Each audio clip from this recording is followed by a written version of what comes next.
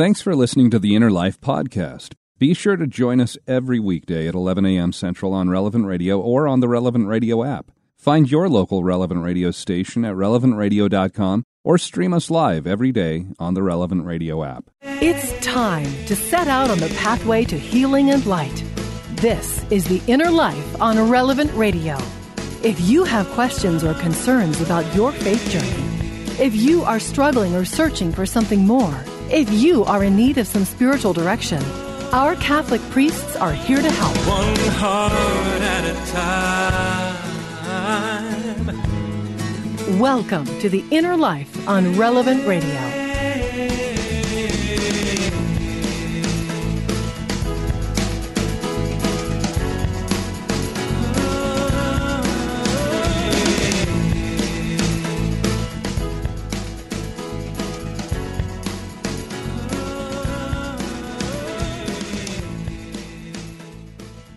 Welcome to the Inner Life today here on this Wednesday, the Wednesday in the third week of Easter. Hi, I'm Josh Raymond, and so glad to have you along here. Let me ask you, do you remember playing that game Telephone?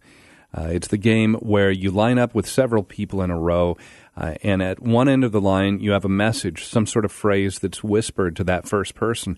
Then they turn and they whisper it to the next person in the line, and that person turns, and to their other side, that next person, they keep on passing that message down the line until it gets to that final person. And then that last person says out loud to the whole group what they heard whispered to them. And if you have quite a few people in the line, if that original phrase has some big words, maybe words with lots of syllables or words that might sound close to other words, then the odds are pretty good that that final message is going to be pretty messy and nowhere near the original words, that original phrase that was whispered to the first person in the line. And I remember playing this as a kid and laughing at the way that some simple phrase could turn into this kind of ridiculous nonsense mishmash of words. And even now as adults, we can make those mistakes as adults on how we take what someone says, even if they speak clearly, directly to us.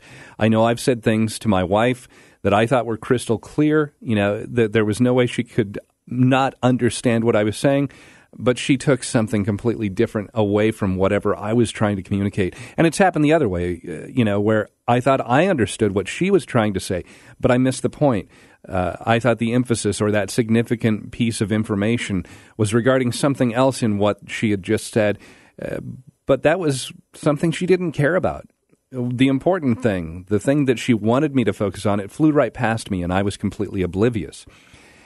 And then we have to go back and we have to try and understand what the other person was really saying. Have you had that happen in your life? If you've lived as an adult for a few years and had relationships with other people, chances are you've experienced that sort of thing again and again.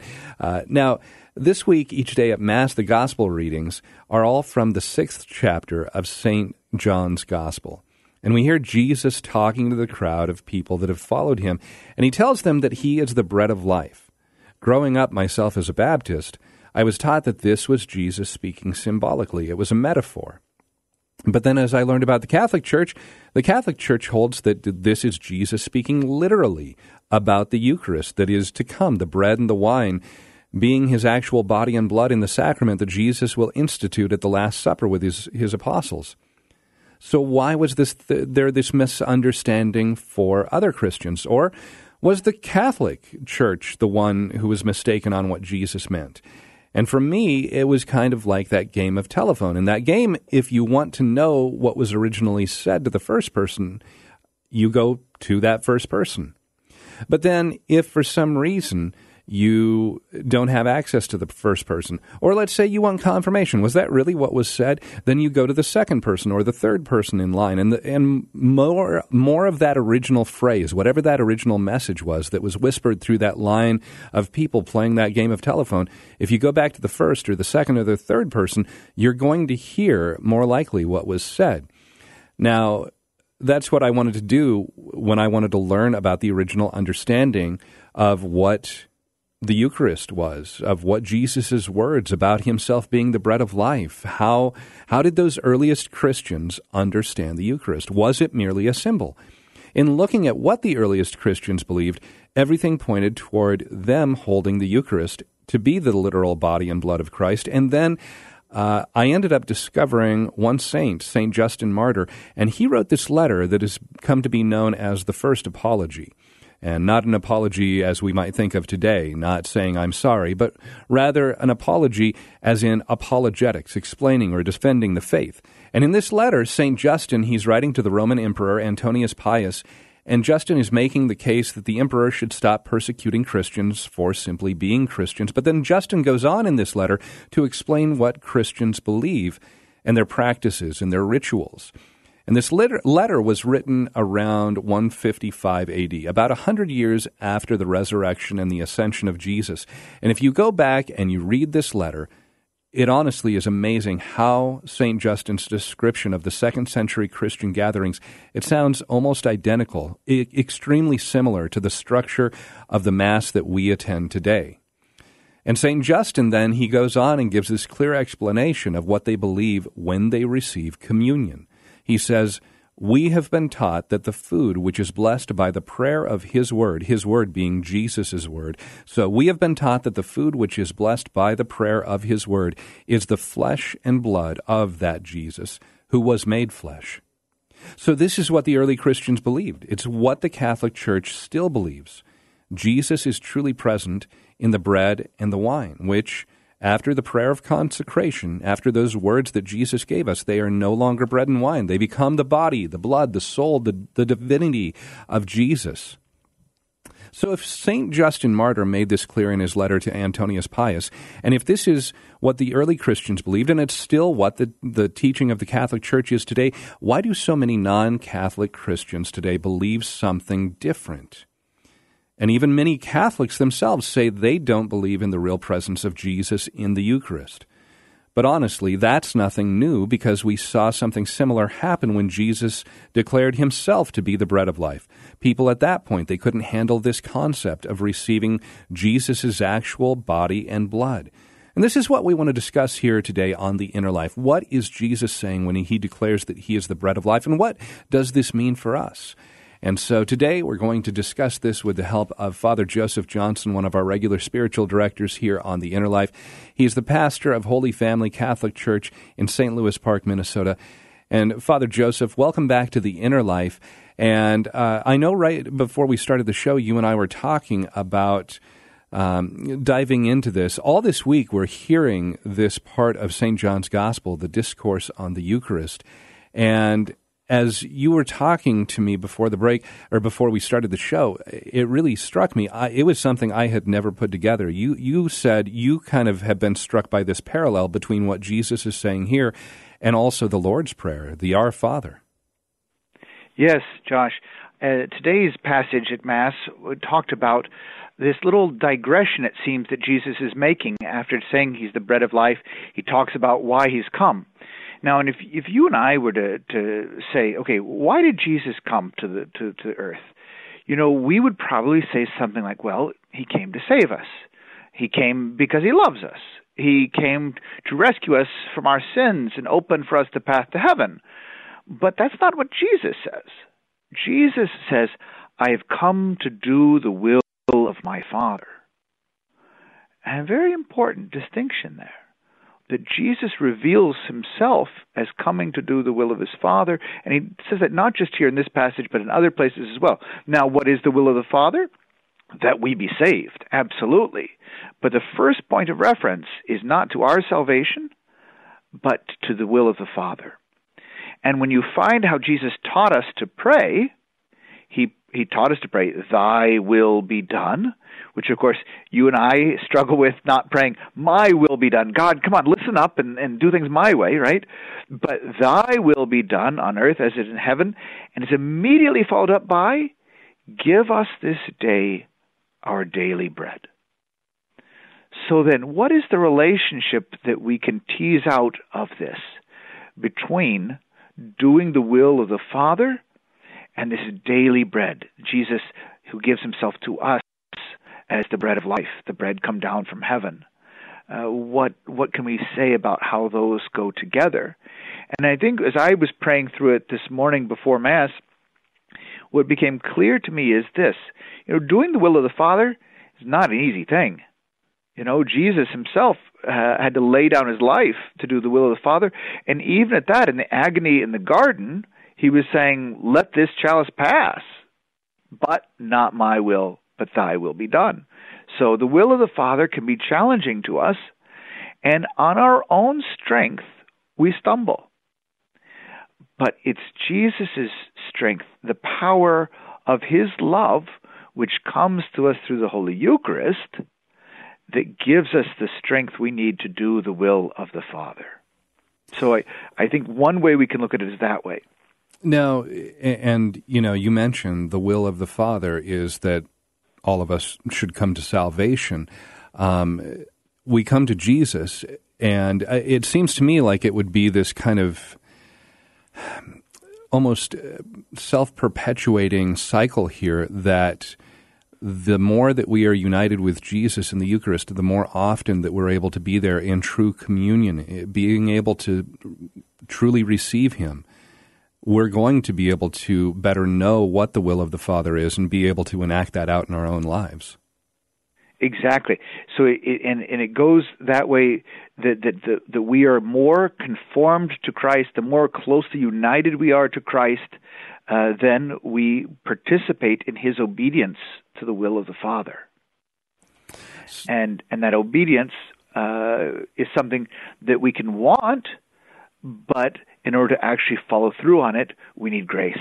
Our weakness doesn't allow us to overcome things without his grace there to support us. And so, as I mentioned, this being a difficult teaching, it's nothing new. It was a difficult teaching because at the end of this Bread of Life discourse, there is the grumbling amongst the crowd, and they say, this is a difficult teaching, who can accept it? And many who are following Jesus end up leaving him.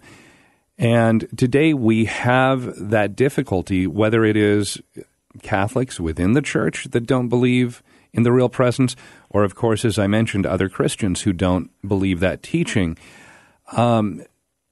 This really is a hard teaching. Why do you think this is one of those? To me, it really separates Catholicism and Eastern Orthodox Church, the different Eastern Rite Catholic churches. It really separates us from anybody else who is a follower of Christ. Yes, I think if we can take a moment, Josh, to look at two textual analysis from the Scriptures and one non-textual. The two textual, first, you'll notice that in the Last Supper, Matthew, Mark, and Luke give very clearly Jesus taking bread and wine and saying, "This is my body, this is my blood," but John doesn't. And it's not because John has abbreviated his account of the Last Supper. In fact, he has the longest account of the Last Supper. So why would he omit such an important thing? Because he's already treated of this in chapter 6, where Jesus has this Bread of Life discourse. So that's an important thing for us to fill in there and see how this relationship of John chapter 6 is to the Last Supper. And the second textual thing is, there are many times that Jesus says confusing things to people. And then afterwards, what happens? He takes his closest disciples aside and explains, this is what I meant. Right? We have that in the parable of the sower and the seed, for example, right? He gives this about the seed that's strewn on the path, the seed in the thorns, the seed, whatever, and then he takes this, and says, well, the seed is the word of God, and this is the person that is choked off by sin, or da-da-da. But here he does the opposite. He gives a challenging teaching. People are confused, and then, like those other times, he turns to his closest followers, and he doesn't say, hey, this is what I really meant. He says, are you leaving too? And that's a striking difference between those other places where Jesus was speaking in parables. Here, he has a direct challenge. Are you getting out of here as well? And if you look through the whole chapter as these people are objecting, no, you can't mean that. What is this? This is disgusting. This is cannibalism. This is, no. Every time Jesus has an opportunity to say, no, guys, I just mean it symbolically. Chill. Let's not get all upset about it. This is what I mean. He doesn't. He does the opposite. He doubles down. For my flesh is true food, and my blood is true drink. And so many times there he punctuates it with, Amen, Amen, I say to you, which is the most solemn form of pronouncement, where he's calling upon this as an authoritative teaching, using that formula to draw their attention to it. And so it's the opposite of symbolic. And then the one non-textual thing I would point out is you get that beautiful example of the game of telephone. And you and I think about that. Sometimes telephone is also called grapevine or whatever. And we giggle when we get to the end of it to find out how different it is from the original message. But in the ancient world, again, most people didn't write. And books, of course, were very, very expensive because they're all hand-copied. Right?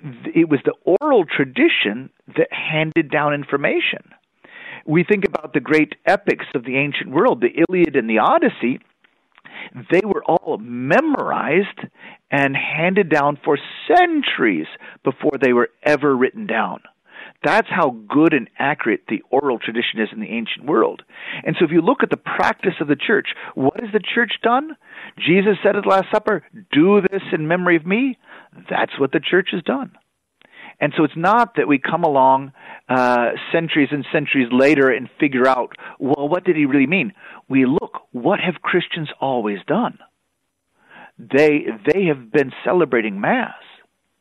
And that's the way they interpret it, and that's what you traced back to the beginning.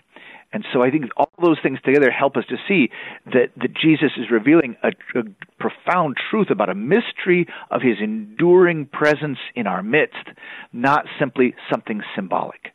Another thing that I remember hearing years ago, and I don't remember who said this, but I remember hearing that, going back to some of the textual examination that you were talking about earlier here, that word that is used, for people to eat the flesh of Jesus, when he says, you must eat my flesh, drink my blood, that word eat, we get it translated in English, but the Greek word can literally mean to chew or to gnaw on something. Yes, the Greek word, because we can say that I'm feasting upon a beautiful sunrise, right. But that's not kind of the allegorical language that Jesus is using here. The verb he's using to eat, unless you eat of my flesh and drink of my blood, you will not have eternal life. That eating and drinking, the eating, it's like the verb you would use for a dog gnawing on a bone, right? It's not a poetic, allegorical meaning. It's a raw, physical, tangible meaning.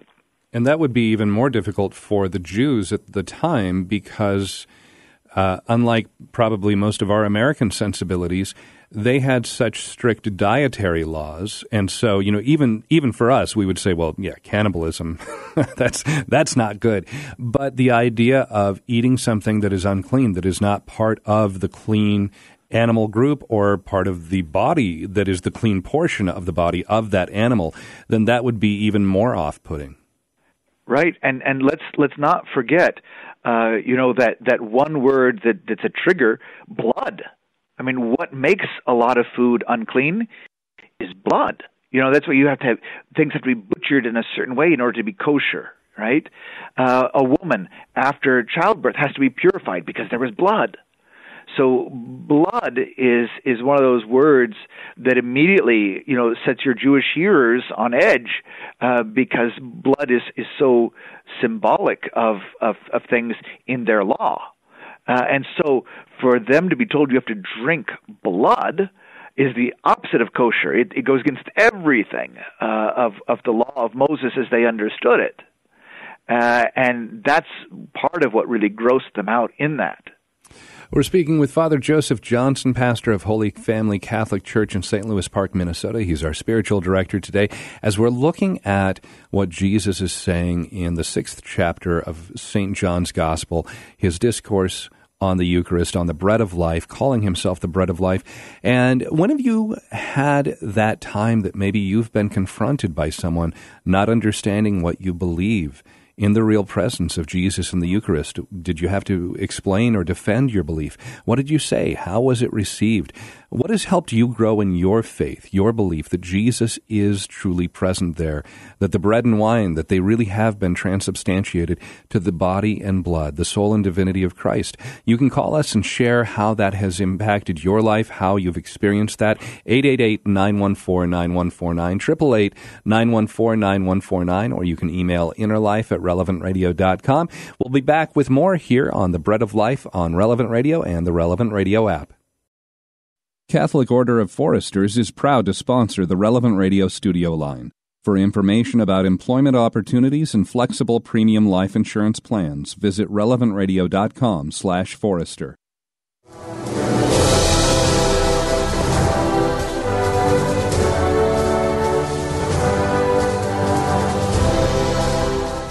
If you are struggling or searching for something more, if you are in need of some spiritual direction, our Catholic priests are here to help. Call now, 1-888-914-9149. That's 1-888-914-9149. The Inner Life with Josh Raymond on Relevant Radio.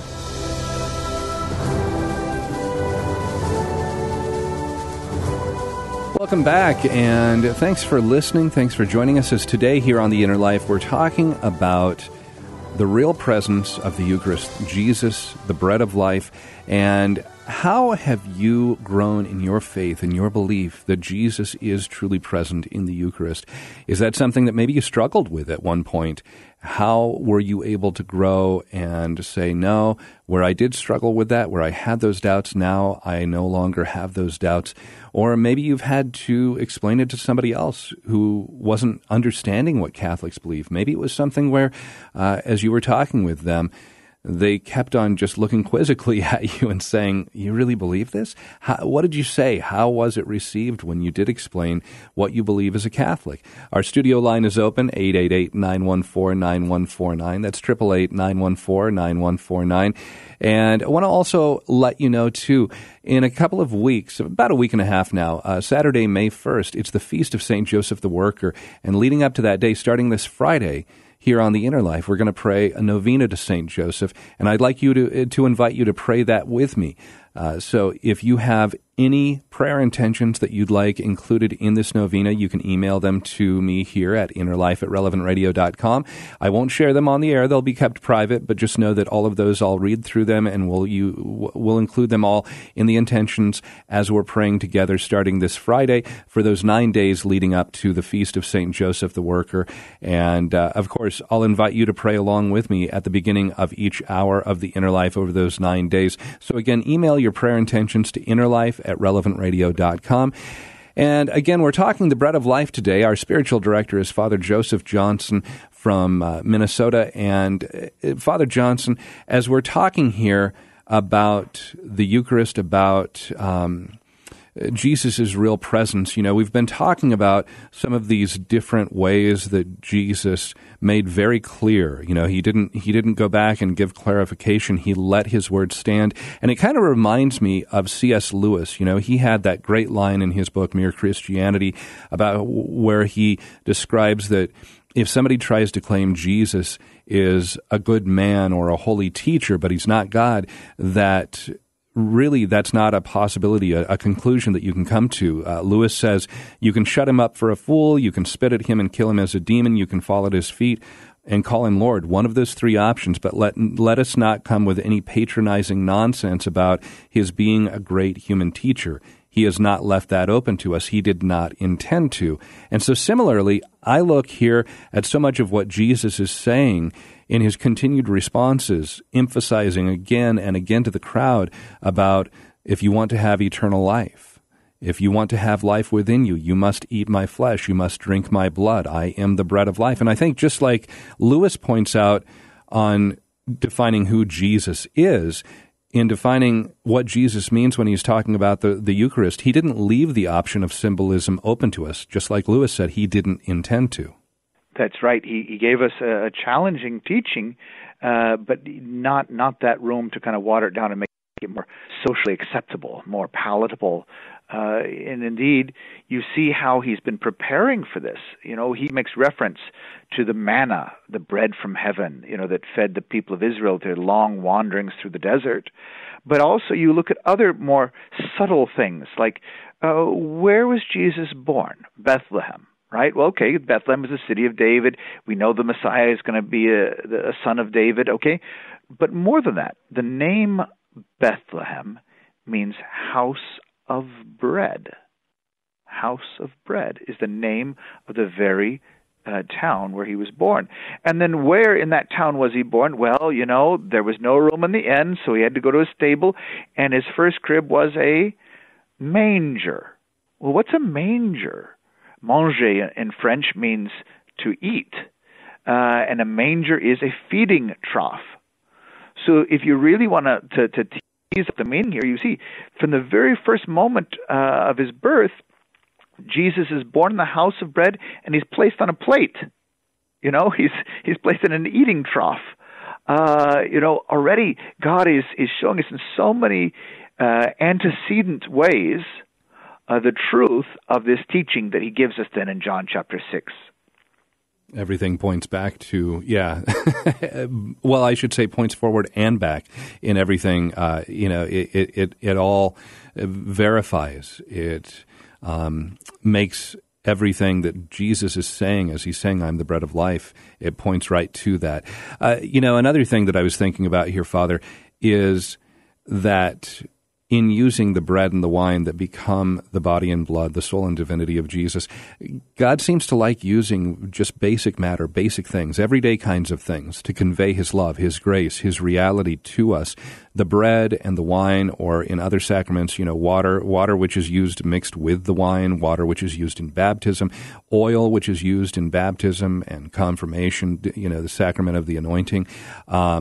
These are ordinary items, ordinary things that most of us would have in our kitchen, but they become something extraordinary when they are used within the context of the sacraments. Even Jesus, you just talked about him being born a human.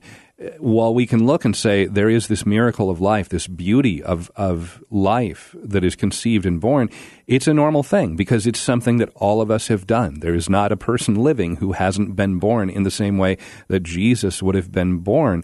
The conception might be a little different, but the born part, why do you think God likes to use those ordinary basic means of revealing and communicating himself to us? Well, I think God doesn't want to overwhelm us. He when he has revealed himself, right? The people of Israel around Mount Sinai said, don't have him come to us again. Moses, you just deal with him for us, right? It was such a tremendous, overpowering thing. God doesn't want to overpower us. He wants to gently invite us. Jesus didn't have to come down to earth. It's not just the conception, and of course the birth itself is different too. That the Church teaches Mary's perpetual virginity, and that has some ramifications about how the birth process unfolded and all of this. But the fact is that he came, he took on our human nature. He was with us. He could have snapped his fingers from heaven and said, "Saved," but he didn't. Right. So this incarnational principle is, he knows he created us. He created his body and soul. And he knows that it's through our senses that we perceive the world around us, that we perceive the truth of the world around us. And so he comes to us in ways that speak to our senses. And that's both in his own person as the incarnation, and then through the things that he uses for the sacraments. And of course, what could be more basic than food? Without food, there's no life. When we talk about food, Jesus is saying, you only have life through me.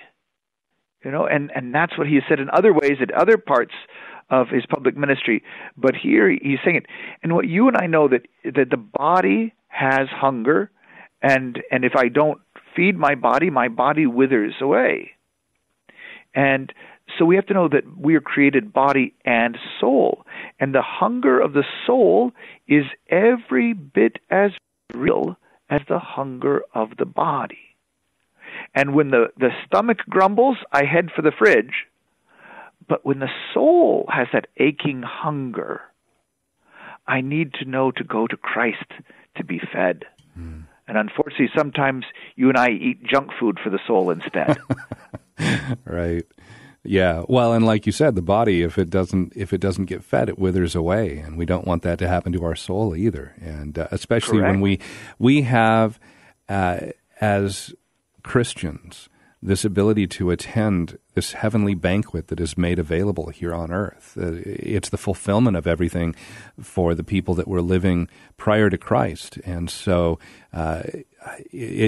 sometimes you sit there and you think, Father, how can people treat this just with such a cavalier, just laissez-faire kind of attitude? Well, and part of that's the fault of priests. We need to be so careful that everything that we do, and of course it's always the danger of familiarity breeds contempt, right? Sure. That we, the quote-unquote professional religious, we who are always in contact with the divine, there can be a callousness that can grow there, and instead of a sense of wonder.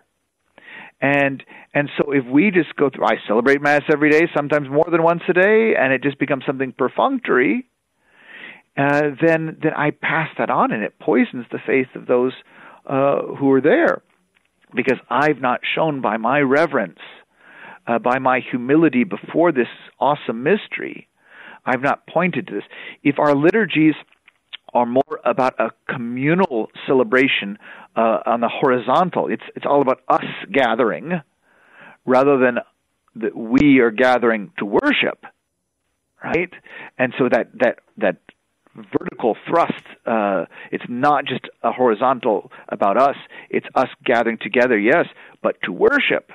And if there's not a transcendence, that's the experience we're looking for, something that breaks beyond the horizon of this world and touches the divine, something that allows us to step outside of time and touch eternity.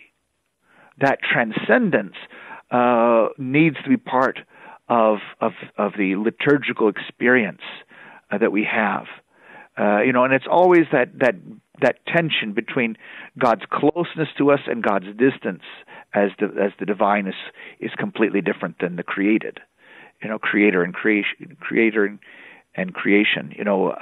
but Christ bridges all of that. And that's what we find. And in the Holy Eucharist, everything else is a gift from God, right? It's something God gives us. But the Eucharist is God giving us himself. It's Jesus himself, not a gift from Jesus. It's the gift of Jesus himself.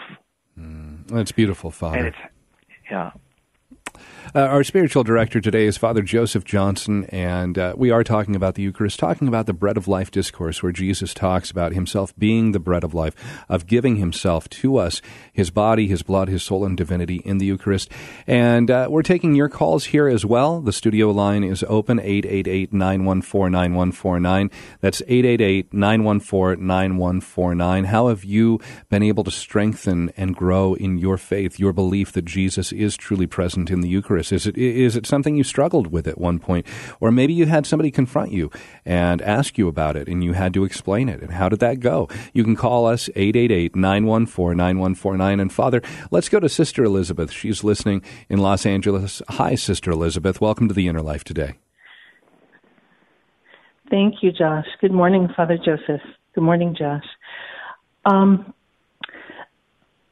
What stood out for me on your topic today is how Jesus' teaching, how does this teaching affect us? So, of course, I thought of how it transforms us to be more like Jesus. Communion with community. The Eucharist unites us with other believers, and how it gives us strength and endurance. And those are some of the graces. There's much more that we receive from our Lord. But I also thought, how does this affect our priests? Back when I was a junior sister in 2004, I read the encyclical Devotion to the Sacred Heart by Pope Pius XII. And in there it said, and this changed my whole thinking of the ministerial priesthood, the three greatest gifts that Christ left for humanity are himself in the Eucharist, the ministerial priesthood, and Mary is our mother. And ever since then, my love and concern for the men who are called to be Jesus' priests has grown. And so I realized that the gift of the vocation for the man who is called to be Jesus' priest is not just for him, it's for all of us. So I realized my obligation to pray for all the priests in our church. And also, when I think about the three gifts, I thought of how the devil can do nothing to Jesus. He could do nothing to Mary. But so that's why, he can inspire people to burn churches and destroy statues, but he can do nothing to Jesus or Mary. And that is why the devil is fiercely attacking our priests. And I just wanted to say that. I just wanted to share and let everyone know how important it is to pray for our priests, because their vocation is a gift for us, and through them, we receive the Holy Eucharist through their, of course, Jesus through them. And I just want to thank you, Father Joseph, for your yes to Christ, and all your brother priests. Anyone who's listening, just know that we are praying for you, and we're so grateful for all that you sacrifice. So I just wanted to share that today. Thank you, Sister, for your beautiful insights there and reminding us of these wonderful truths. Part of what it reminds me of also is another foreshadowing of the Eucharist, of course, is the Passover lamb. Jesus is the Lamb of God. Well, what happened to the Lamb of God? The Lamb of God was sacrificed and eaten. That's what that first Passover that becomes realized at the Last Supper. And so there's a sacrificial dimension to the priesthood, not just in presenting the sacrifice of Christ, the one sacrifice, not repeating that sacrifice, but the one sacrifice of Christ, and making that present on the altar by the power of the Holy Spirit. But there's a sacrificial element of all of our vocations. And Archbishop Fulton Sheen, the Venerable Fulton Sheen, he wrote a number of things for priests, but in there, what he tried to remind priests of is that we are both priest and victim, because Jesus himself is both. He is the one who is offering, which is what a priest does, but he's the one who is offered, which is the victim. And Archbishop Sheen was trying to remind priests of that, because we're all trying to duck sacrifices, don't we? If I can get away with doing what I need to do without having a sacrificial dimension, of course, my weak human nature is going to try and do it that way. And that's the thing. A married couple, they have sacrifices they have to make. All those getting up in the middle of the night to feed the baby, to change the baby's dirty diaper, all that. There's a sacrificial dimension in all of vocations. But in the priesthood, we are called to live that out. And Archbishop Sheen challenged the priests and said, are you more closely united to Christ when you're offering with him, or when you're the one being offered? Right? And I think that's where we need to look at the priesthood in terms of that, not just representing Christ, but being joined to Christ through this great grace, the sacrament of holy orders, being joined with him as priest and as victim. And I think all of us, including priests, when we suffer, when we come against these sacrificial demands, we try to dodge them, and that's where things start to go off the rails in our discipleship. And I think we've seen that in family life, and we've certainly seen it in the priesthood. All right. Well, again, if you're listening, remember to pray for your own parish priest. Pray for all the priests, and of course, encourage you to pray for your local bishop and all the bishops, and of course the Holy Father. If you pray a rosary every day, you probably do that. That's that first Our Father that we pray during the rosary is for the intentions of Pope Francis. Our spiritual director today is Father Joseph Johnson. He's the pastor of Holy Family Catholic Church in St. Louis Park, Minnesota. We're talking about the bread of life, Jesus as the Eucharist, truly present there, and taking your calls. And you can call into the studio 888-914-9149. line, or you can email us, innerlife@relevantradio.com. We're going to talk with Jason and Tricia. You both are up next here after this short timeout on the Inner Life. We'll be back with more here on Relevant Radio and the Relevant Radio app. Sometimes just before the sun comes up and goes down, your favorite Relevant Radio station may be a little bit difficult to get on the actual radio, so you can just head over to our Relevant Radio app. Relevant Radio, always crystal clear on the Relevant Radio app.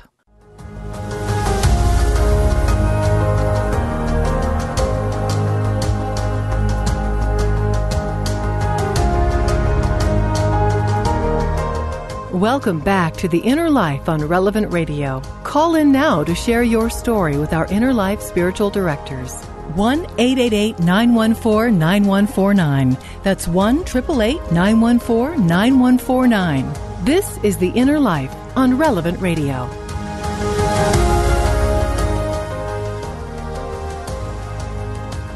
Welcome back. I'm Josh Raymond, along with our spiritual director, Father Joseph Johnson, pastor of Holy Family Catholic Church in St. Louis Park, Minnesota, talking about the bread of life. We're hearing Jesus tell us how he is the bread of life and that we must eat his body, drink his blood if we want to have eternal life in us. All this week at Mass, that's the gospel passages that we're hearing each day.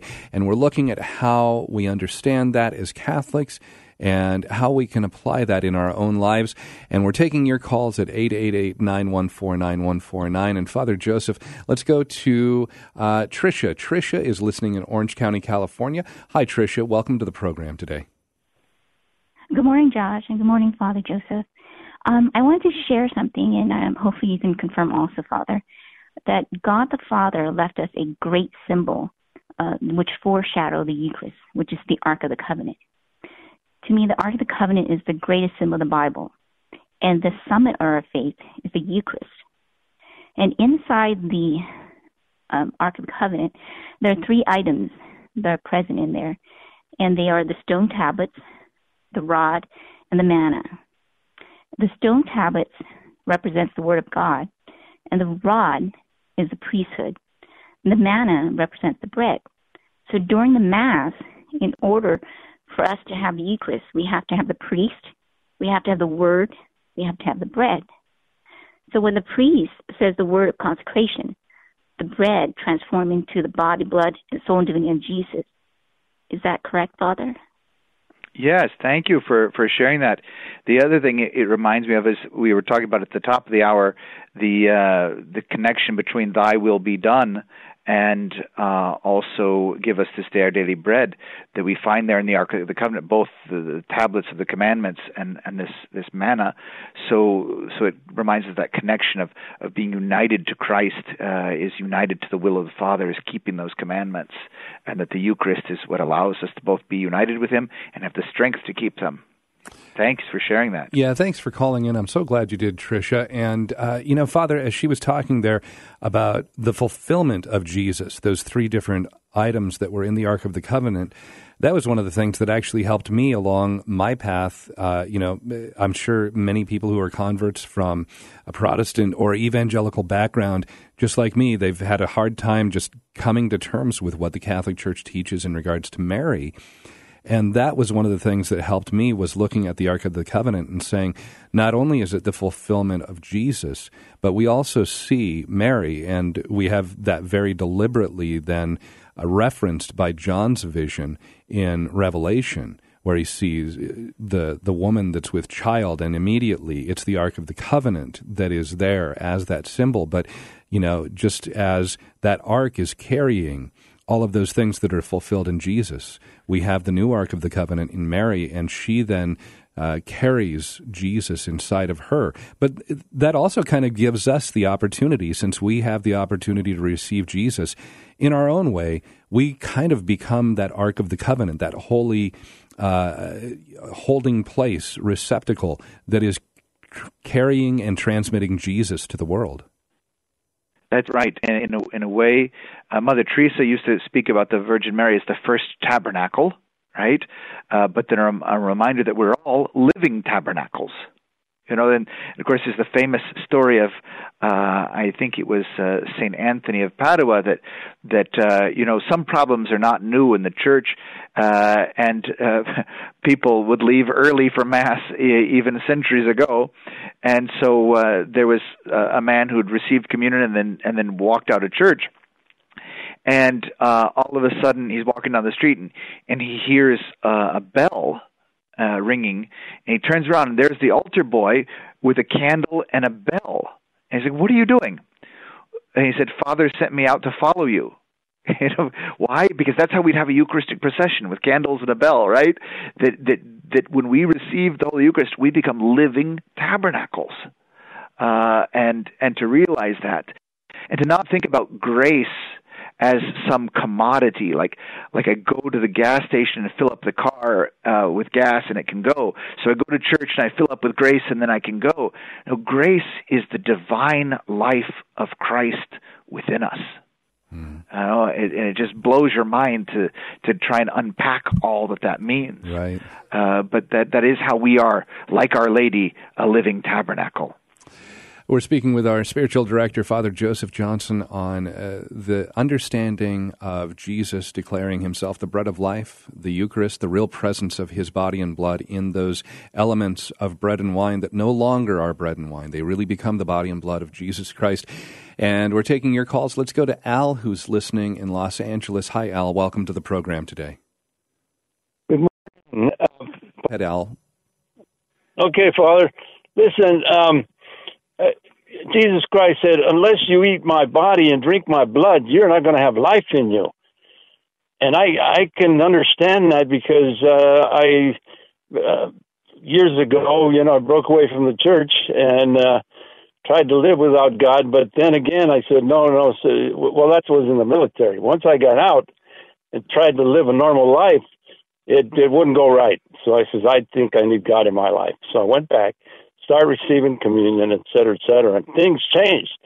They're terrific. They're miracles. And then I'm hearing that unless we eat his body and drink his blood, we're not going to get to heaven. Now, is that correct? Well, yes and no.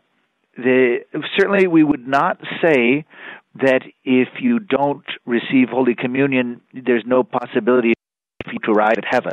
That would not be the teaching of the Church. But what we do say is that in some way, everyone has to be united to Christ in order to get to heaven.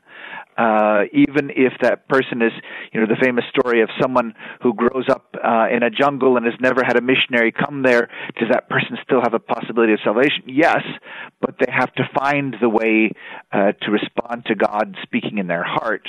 But for us who are given this great grace, who are invited to this heavenly banquet, who are shown the way that Jesus is offering himself to us to be in communion, that is, in union with him, then yes, the Eucharist is that path.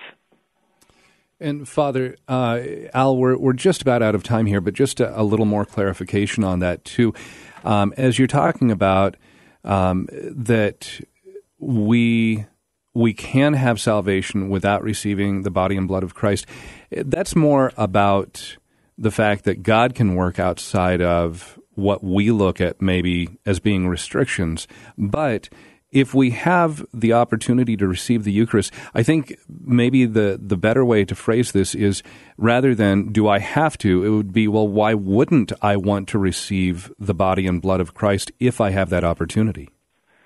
That's right. The sacraments are the normal way of God interacting with us, but not the only way. But they are the best way. And so for us whose eyes have been opened by the gift of faith, we want to run to the sacraments and be blessed by them. And just in our last minute here, Father, as we look, for those of us who are listening, and we say, I really want to approach this with the right attitude, what is the best way for us to prepare to receive the Eucharist in a worthy manner each week, or each day if we go to daily Mass? So, I think the remote preparation, of course, is regular confession, right? As we've talked about, that connection between the will of God and the bread of life, but that having our hearts open, free of the obstacles that come, because that's what sin is. Sin is a blocking of God's presence in my life. So confession unblocks that, removes those obstacles to God's presence, because God cannot be united to what is sinful. That's that. And then gratitude. The word Eucharist means thanksgiving. Right. So a grateful heart. You know, my school at my parish, the whole school goes to Mass every single day. And I asked the children, I said, children, do you have to go to Mass every day? And there's a no, Father. We get to go to Mass every day. And of course, last year during the shutdown, our parishes, our churches were closed. We didn't get to go to Mass. And maybe the great good that God brings out of this pandemic is that you and I don't take for granted the gifts that are offered to us. Right. Father, so to be grateful. Father Joseph Johnson, thank you so much for being our spiritual director today, and we've got about 10 seconds left here for a final blessing for all of our listeners. May Almighty God bless you and all of your families in the name of the Father, and of the Son, and of the Holy Spirit. Amen. Amen. Thank you so much, Father, and thank you for joining us here on The Inner Life. And of course, if you didn't hear earlier, we're going to be praying a novena to St. Joseph starting this Friday. So if you have any prayer intentions that you would like included in that you'd like remembered as we pray together, email those to me, innerlife@relevantradio.com. Stay tuned. We've got Mass coming up next here with Father Edward Looney as the celebrant. And of course, you can stay tuned for class after Mass. That's the Faith Explained with Cale Clark here on Relevant Radio, and we'll see you tomorrow here on The Inner Life.